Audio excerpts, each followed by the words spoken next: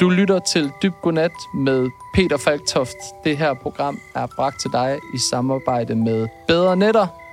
Bedre Netter er en sengeforhandler, der eksisterer online, men har gjort det helt ekstremt nemt for dig at optimere din søvn og få en bedre seng ind i dit liv. Gå ind på bedrenetter.dk, giv det et skud, se hvad de har. Vi snakker dyner, vi snakker puder, vi snakker tips til, hvordan man optimerer tiden i soveværelset under dynen.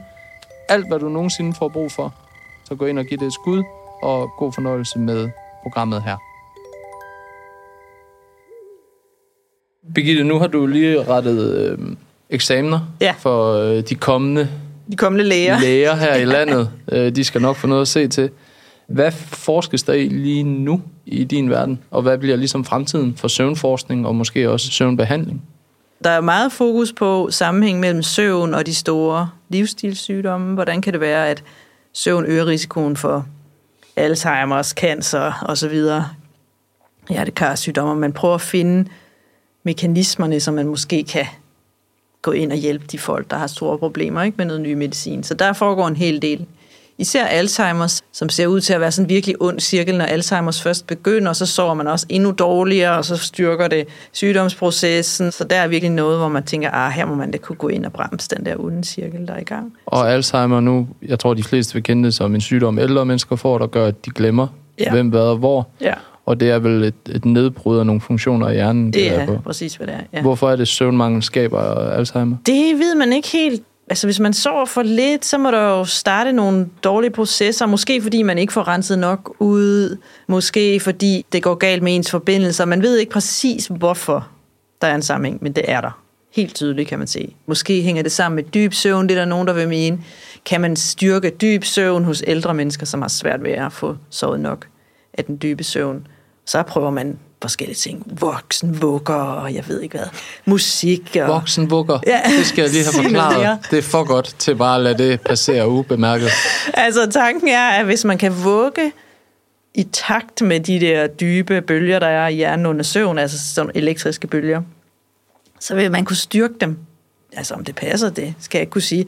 Men det er der nogen, der har en idé om, at det er godt at blive vugget, mens man sover. Det hjælper hjernen.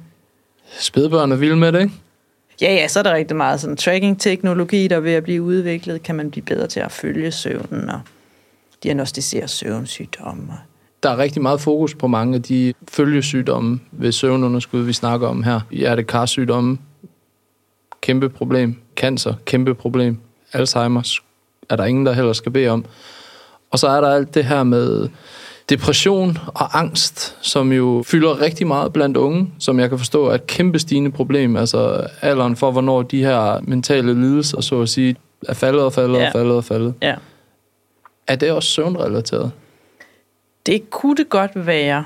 Der er i hvert fald en del undersøgelser efterhånden, som viser en klar sammenhæng mellem for dårlig søvn, for lidt søvn i teenageårene og øget risiko for at udvikle psykiske sygdomme, depression, skizofreni.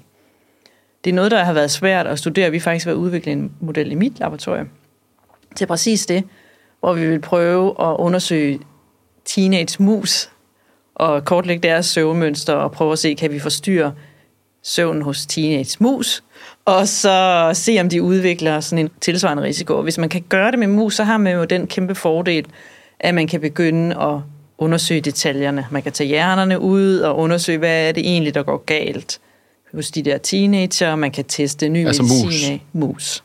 Vel at mærke. Mus kan også få angst og depression og skizofreni og sådan noget. Altså, nu rammer det jo virkelig det ømme punkt der, ikke? Det er rigtig svært at vide, om de har de sygdomme, for man kan jo ikke tale med dem. Men så kan man give dem forskellige adfærdsundersøgelser og se, hvor glade bliver de, hvis de for eksempel får præsenteret sukkervand. Ikke hvor glade, det kan man jo ikke vide, men hvor meget vil de spise af det der sukkervand? Det gider de så ikke, hvis de er depressive, vil man tro. Mus kan godt svømme, hvis man putter dem ned i vand.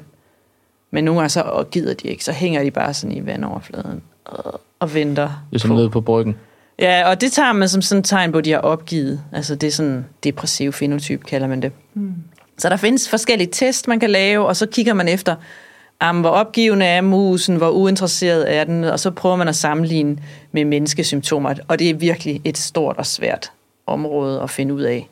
Men det er de midler, man nu engang har, og jeg tror, hvis man vil forstå de her fænomener bedre, så er man nødt til at have sådan nogle modeller, hvor man kan tage hjernerne ud og studere detaljerne, og de har ikke metoder til at gøre det på mennesker, det kan vi simpelthen ikke. Men er det rigtigt forstået, at der er ret meget, der tyder på, at hvis ikke du sover nok i teenageårene, så er risikoen for at få både angst og depression, men også altså skizofreni og sådan nogle sygdomme, det er større senere i livet. Det ved man ligesom.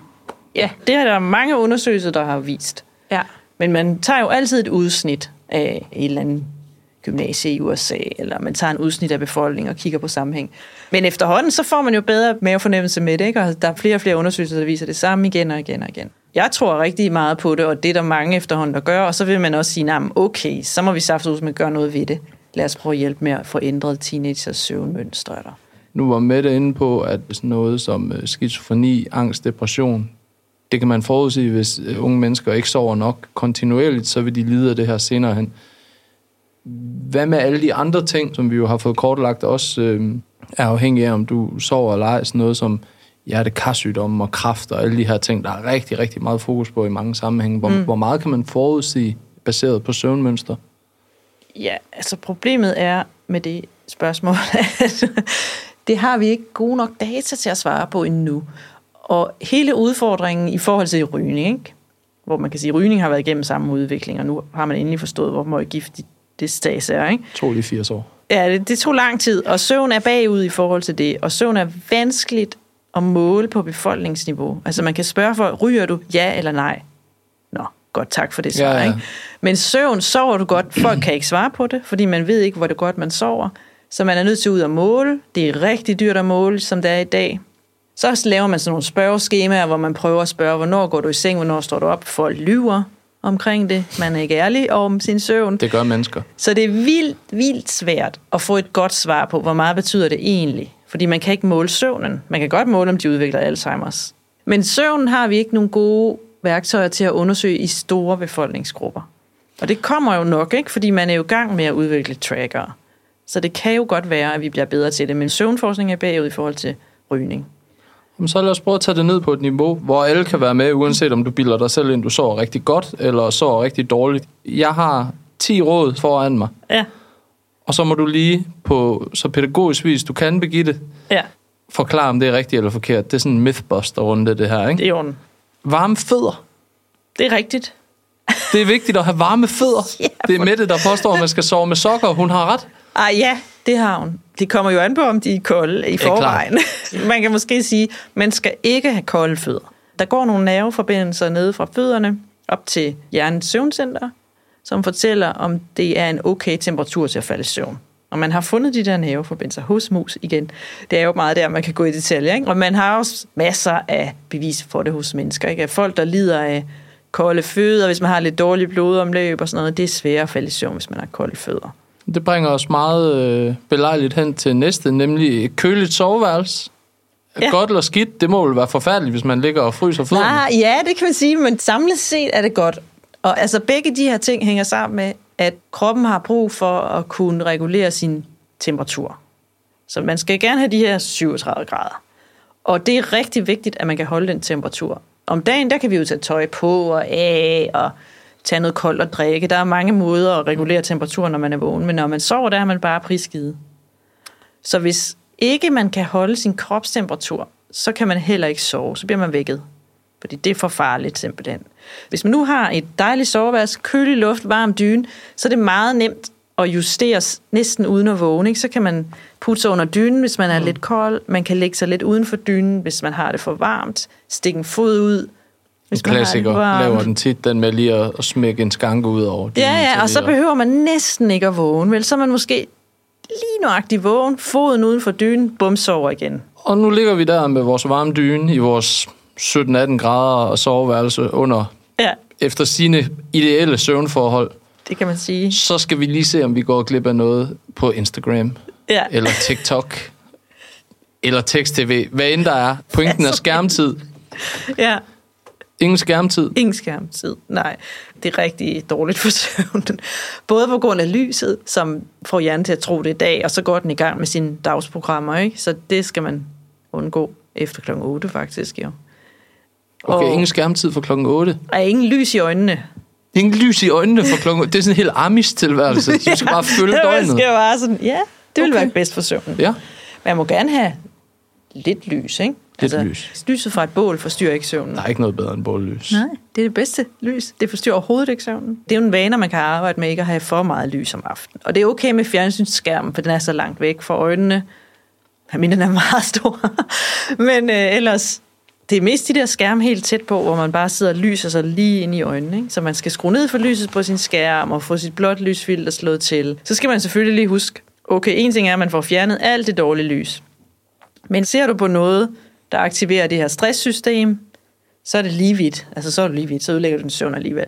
Billeder på Insta, som man ikke kan leve op til, eller en eller anden er nu pludselig blevet single, som man er lidt vild med. Ja.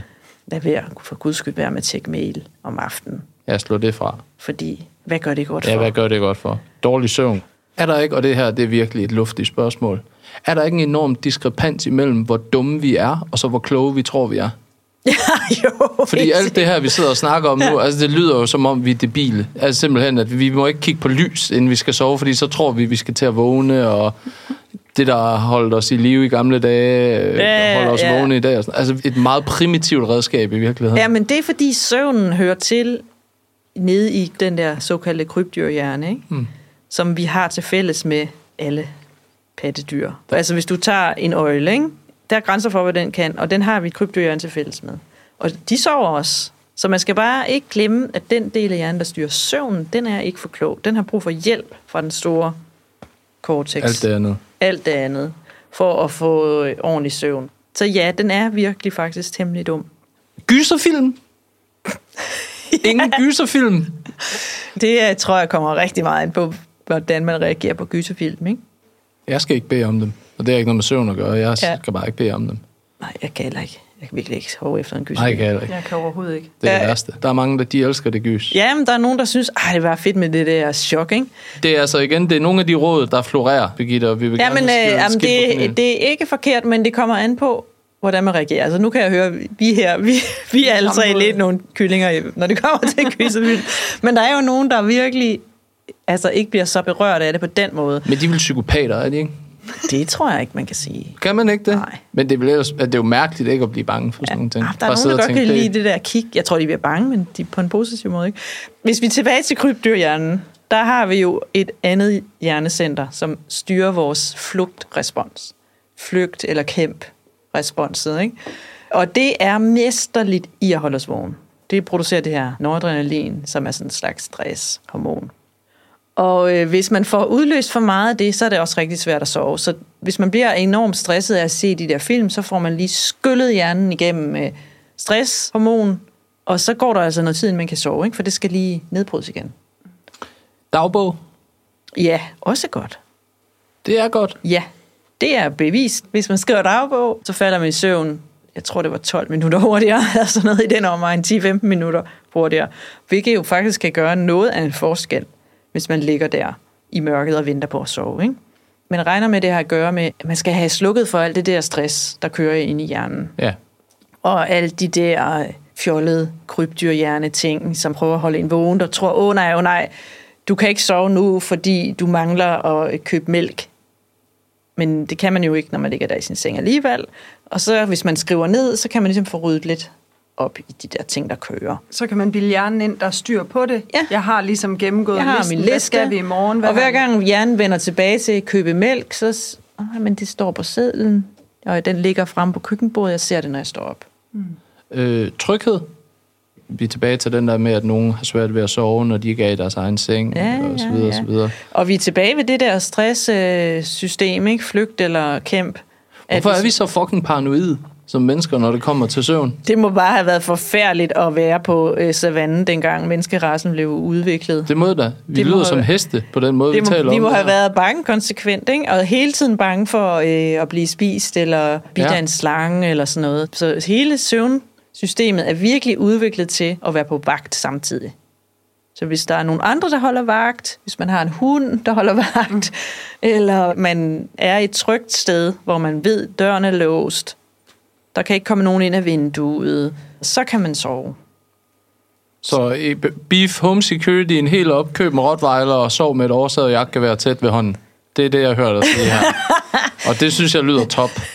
Men fair nok, det er bare interessant igen, fordi nu har vi jo været her i rigtig mange millioner år. Ja. Og vi har haft en form for velfærdsstat længe inden jeg blev født. Ja. Hvornår rekalibrerer hjernen ligesom til de omgivelser, vi lever i nu? Det gør den om 10.000 år. Nå, men det var da egentlig et lille øjeblik til at trænge af, hvor længe vi har været måske her. Så vi er tæt på. Ja. Det gør den i hvert fald først om meget lang tid. Altså evolution er jo rigtig, rigtig langsomt. Vi gentager os selv også lidt i forhold til nogle af de ting, vi har snakket om, men det er vigtigt ved de her råd. Faste rutiner. Det kommer an på, hvor store problemer man har med sin søvn. Vi har også snakket om tidligere det her med unge mennesker. De har en meget fleksibel søvn. Altså, de kan sagtens sove længe i weekenden, og så ikke sove længe i hverdagen, og gå sent i seng, og ikke sent i seng, og uden at blive synderligt påvirket af det. Hvis de ellers får nok søvn. Men når man bliver ældre, så bliver hjernen lidt dårligere til alting, og så kan den også have rigtig stor glæde af faste rutiner omkring søvn, fordi så hjælper man sin søvn. Så det kommer an på, hvor dårligt den har det i forvejen. Okay. Hvor meget glæde man har af rutiner. Det er noteret. Det må være op til individet. Vi kredser jo meget om det konkrete ved søvnmangel og søvnproblemer. Hvordan ved man, om det, man oplever, er slemt nok til, at man skal søge hjælp i forhold til søvn? For det er mit indtryk, at det gør folk ikke. Nej, og det er et rigtig godt spørgsmål. Tak. Og centralt, fordi man får ikke noget glæde af bare at søge hjælp. Der findes ikke noget mirakelkur. Man kan godt blive udredt i en søvnklinik, men næsten halvdelen af dem, der kommer, ender med at ikke have nogen søvnsygdom, og have det, de kalder adfærdsbetingede søvnforstyrrelser, som betyder, du passer ikke din søvn, gå hjem og få nogle bedre vaner. Så man kan starte med at se på sit liv. Det er den ene ting. Den anden ting er, at der findes en hel del misforståelser omkring, hvad er egentlig god søvn. For eksempel det her med, at man gerne må vågne om natten. Det er ikke alle, der er klar over det. Man må gerne vågne om natten. Det ødelægger ikke ens søvn. Og nu ser du meget skeptisk ud, men det er rigtigt nok. Nej, men den køber jeg, og det vil jeg faktisk fortælle dig, at jeg finder trøst i det, når jeg lige vågner og skal justere temperaturen, eller have et ben smidt ud af kuvertdynen, hvad ved jeg, så tænker jeg altid lige på dig. Og det lyder forkert, men det gør jeg, så tænker jeg, det er hyggeligt. Det er okay, jeg sover igen lige om lidt. Ja. Det er den helt store opdagelse under tilvejeblivelsen af det her program. Det er, at man godt lige må stemple ind og ud. Og det er en helt naturlig del af søvnen, at man lige har brug for at være vågen og ordne et eller andet, ikke? Eller at man skal lige op og tisse. Det er der jo mange efterhånden med alderen, så er der mange, der oplever det. Eller man lige skal op og kigge til sit barn, som er vågen, eller det gør ingenting. Det gør intet. Hvis bare man får sovet nok, så må der gerne være huller i søvnen. Det er det, der hedder en løs opskrift i tv-køkkenet, det vi siger her. Bare man får sovet nok, så er det godt. Ja, så det er det. Hvad er så nok? Og det er jo det næste problem er, hvad sulerne er nok for mig personligt. Godt nok er der det her 7,5 timers gennemsnit. Det bedste råd, jeg kan give, det er at prøve at mærke efter sidst på formiddagen. Når man er kommet hen over det der med lige at vågne og ryste drømmene af sig. Og nu er vi i gang. Nu er dagen i gang. Hvor frisk er man så? Men hvis man kan sidde der sidst på formiddagen og tænke, hvornår kommer der kaffe igen? Jeg kunne tage en middagslur i dag. Så kan man måske lige tænke, måske sover jeg for lidt. Hvis man nu mærker efter og finder ud af, at det er ikke nok. Ja. Og de ting, vi har snakket om her, små råd og ting, man kan gøre, heller ikke er nok. Og man vælger at søge noget behandling. Ja. Vi kan forstå, at der findes mere end 100 forskellige søvndiagnoser, man kan få stillet. Ja. Hvad ved man om de her behandlingsformer holdt op mod quick fix, som er sovemedicin eller melatonin på recept, eller hvad der ellers er? Altså, hvad ved man om de her behandlingsmetoder? Det kommer an på søvnsygdommen. Okay. Der er nogle søvnsygdomme, for eksempel narkolepsi, hvor man har noget medicin, som hjælper patienterne. Men sådan noget som søvnløshed, som nok er det, de fleste vil spekulere på, der ved man, at det, der virker allerbedst mod søvnløshed, det er det, man kalder kognitiv adfærdsterapi. Altså faktisk, at man arbejder med sine vaner i en mere systematisk form sammen med en behandler, og det er en meget dyr behandlingsform, men det er den bedste. Det er jeg glad for, at du siger. Vi var jo inde ved Torben ved ScanSleep, og sad med til starten på en udredning i forbindelse med sådan et forløb her. Ja. Fortæl mig, hvad det er for nogle problemer, du har, hvor længe du har haft dem. Mit helt store problem, det er, at jeg vågner om natten. Enten vågner jeg mange gange og falder i søvn igen. Det kan være, bare det, eller det kan være kombineret med, at jeg så vågner Ofte er det ved sådan 3:30-4-tiden, og så ligger vågen i 2 timer, måske når at falde i søvn igen, eller også så er jeg ligesom bare, så er lyset bare tændt på øverste etage, og så er jeg vågen. Hvor længe har det stået på? Jamen, det har nok stået på i hvert fald 3,5 år. Var det noget, der udløste det? Det er helt klart udløst af stress. Jeg har gået hjemme siden november 19 og var sygemeldt af 2 omgange på mit arbejde og folkeskolelærer. Men der vidste jeg ligesom ikke rigtig, hvad jeg fejlede. Det var først næsten, da jeg sagde mit job op, at jeg så kom til en psykiater og fandt ud af, at jeg havde en svær depression, og jeg havde svær angst. Og blev så medicineret i første omgang med melatonin. Det var fuldstændig ligegyldigt. Det hjalp slet ikke. Og altså, jeg sov så lidt og blev så dårlig, at jeg til sidst ikke ville leve. Og altså slet ikke kunne overskue livet. Og psykiateren sagde, at det første, vi ligesom skulle gøre, for at jeg overhovedet kunne få det bedre, det var at stabilisere min søvn. Ja. Nogenlunde. Og så fik jeg så noget, der hedder keterapin i stedet for. Og det får du stadigvæk? Eller? Det får jeg stadigvæk. Ja. Er søvnen en del af din sygemelding, eller hvad tænker du? Ja, det vil jeg sige, at det er. Det er jo en sammenhæng mellem søvnproblemer og angst og depression, så de ligesom føder hinanden. Fuldstændig, det kunne jeg så tydeligt. Og laver en negativ spiral. Og det gode ved det er jo så, at får man fat på en af delene, så går det også bedre med de andre dele. Er der noget, der udløste det, og er det stadigvæk aktivt, eller har det været? Eller hvordan ser det ud? Altså det er helt klart udløst af, at jeg i en årrække overhovedet ikke kunne mærke nogen som helst sådan stopklods inde i mig selv. Altså jeg tænkte bare, hvis der er tid i kalenderen, så kan jeg gøre det. Og jeg var lige blevet færdig med min kandidat i statskundskab, og gik så direkte i gang med at læse en meritlæreruddannelse, samtidig med, at jeg arbejdede som folkeskolelærer fuldtid. Og jeg har ligesom bare villet alt.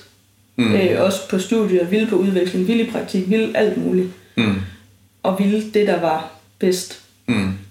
Men en del af det er jo så også, at jeg har jo ligesom kunne gøre det, for der har ikke været noget inde i mig selv, der har stoppet mig. Og jeg mærkede slet ikke, hvad jeg havde sådan behov for. Ja. Hvad går det ud over, at du sover så dårligt? Går det ud over noget næste dag, når du har haft en dårlig nat? Mit overskud, min hukommelse, min evne til at formulere mig. Så kognitivt? Helt klart kognitivt. Der er selvfølgelig også noget fysisk. Altså det er ligesom, man skal beslutte sig for at løfte sine arme, føler jeg. Altså, fordi at jeg er så træt. Så du er så træt? Ja. Men det går ud over præstationen. I forhold til søvn, så er det jo mange, der gerne vil gøre det godt. Og når man så ikke kan sove, så kan man ikke gøre det lige så godt. Og så bliver det endnu vigtigere for søvn, så bliver det endnu sværere for søvn. Ja. Og det er også mange, der plejer at... Altså hvis man gerne kan bringe sig derhen, hvor det er styr på tingene, så er søvn noget af det er rigtig svært at få styr på. Ja. Og så bliver man fanget i sådan et negativt loop der omkring noget opmærksomhed på søvn og søvnforstyrrelser. Ja. Men du er præstationsmenneske, og du er pligtopfyldende, har projektøren lidt mere herude end på dig selv. Ja. Det er lidt svært, hvis man kun har antennerne derude, ikke? Så mærker sig selv. Og det er det, du øver dig på nu. Ja. Hvis vi kan hjælpe dig til at gøre noget, der fungerer bedre, hvis vi kan hjælpe dig til at anskue problemerne på en måde, som er mindre belastende, så tænker jeg, at vi kan hjælpe dig under stregen, og flere gode nætter, vil tage endnu flere gode nætter med, og gøre, at du har større overskud. Nu tager du jo noget medicin, ikke? Og det er jo ikke en garanti for søvn, det har du også oplevet, men det hæver grænsen for, hvor meget stress du kan have, og så sove alligevel. Ja. Men hvis vi kan arbejde den her ned, så behøver du jo ikke kunstigt at hæve din stresstærskel med noget medicin. Nej. Så det vil være en del af de fleste behandlingsforløb at trappe ud af medicin også. Ja. Det der med at sige til det er, at hvis man har haft søvnproblemer et stykke tid, som du har, så bliver man dysreguleret på stresshormonet kortisol. Man ligger simpelthen højere på kortisol om natten. Det er det, der gør, at man lettere vækker sig ud af søvnen. Det tager noget tid, før det klinger af. Ja. Så det, man ser i metastudier over behandlingsformen, det er, man kommer til at sove meget bedre ved behandlingsafslutning, men man sover endnu bedre ved follow-up efter et halvt eller et helt år. Ja. Fordi nogle af de ubalancer, der er i starten, de klinger af over tid. Ja. Man lærer sig redskaber til at håndtere sit søvnproblem på sigt. Hvis der senere hen sker noget i dit liv, det forstyrrer din søvn, så ved du også, hvad du skal gøre med det.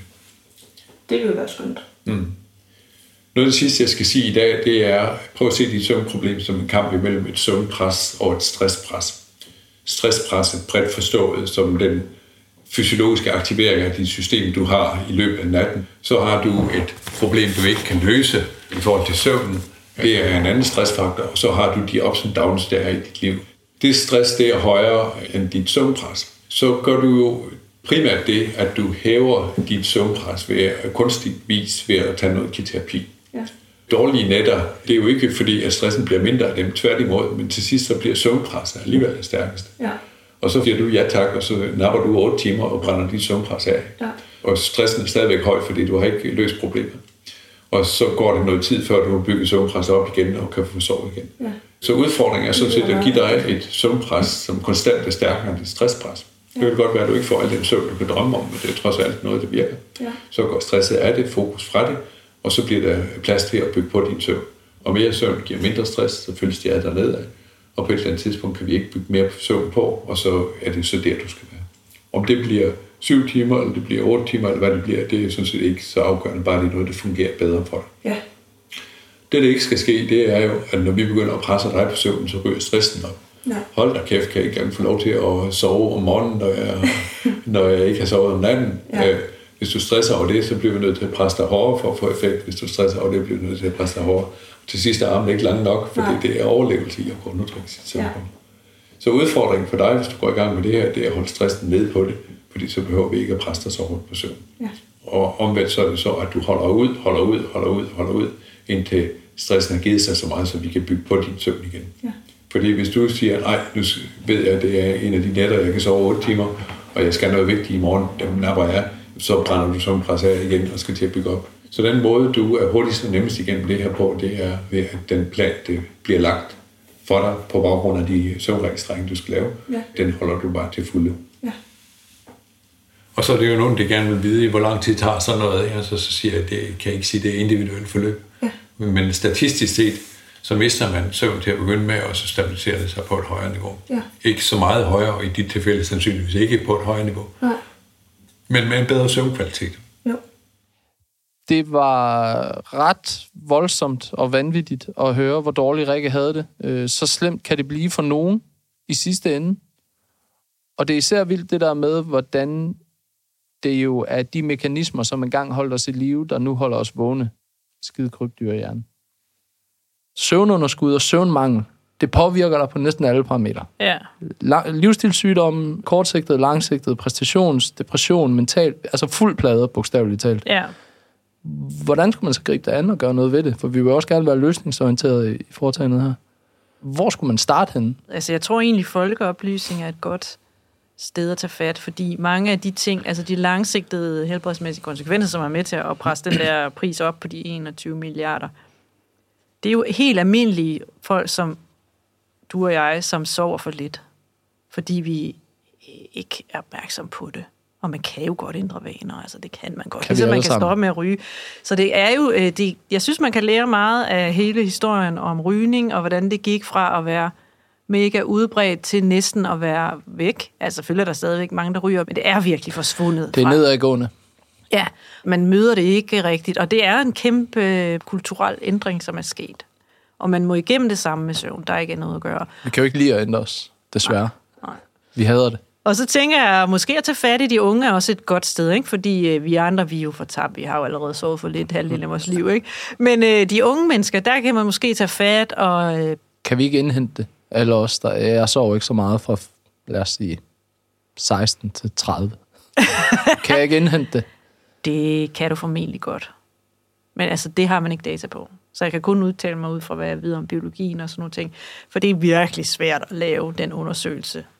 Man skal jo følge folk igennem et helt liv, for at vide, om man rigtig kan indhente, ikke? Og det er svært at vide, hvor meget folk sover i de forskellige aldre. Men ud fra biologien, så ser det ud som om, at de der kortsigtede forringelser af hjernen, immunforsvaret osv., de kan godt rette sig op igen. Hvis man sover nok i en periode, så kommer de tilbage.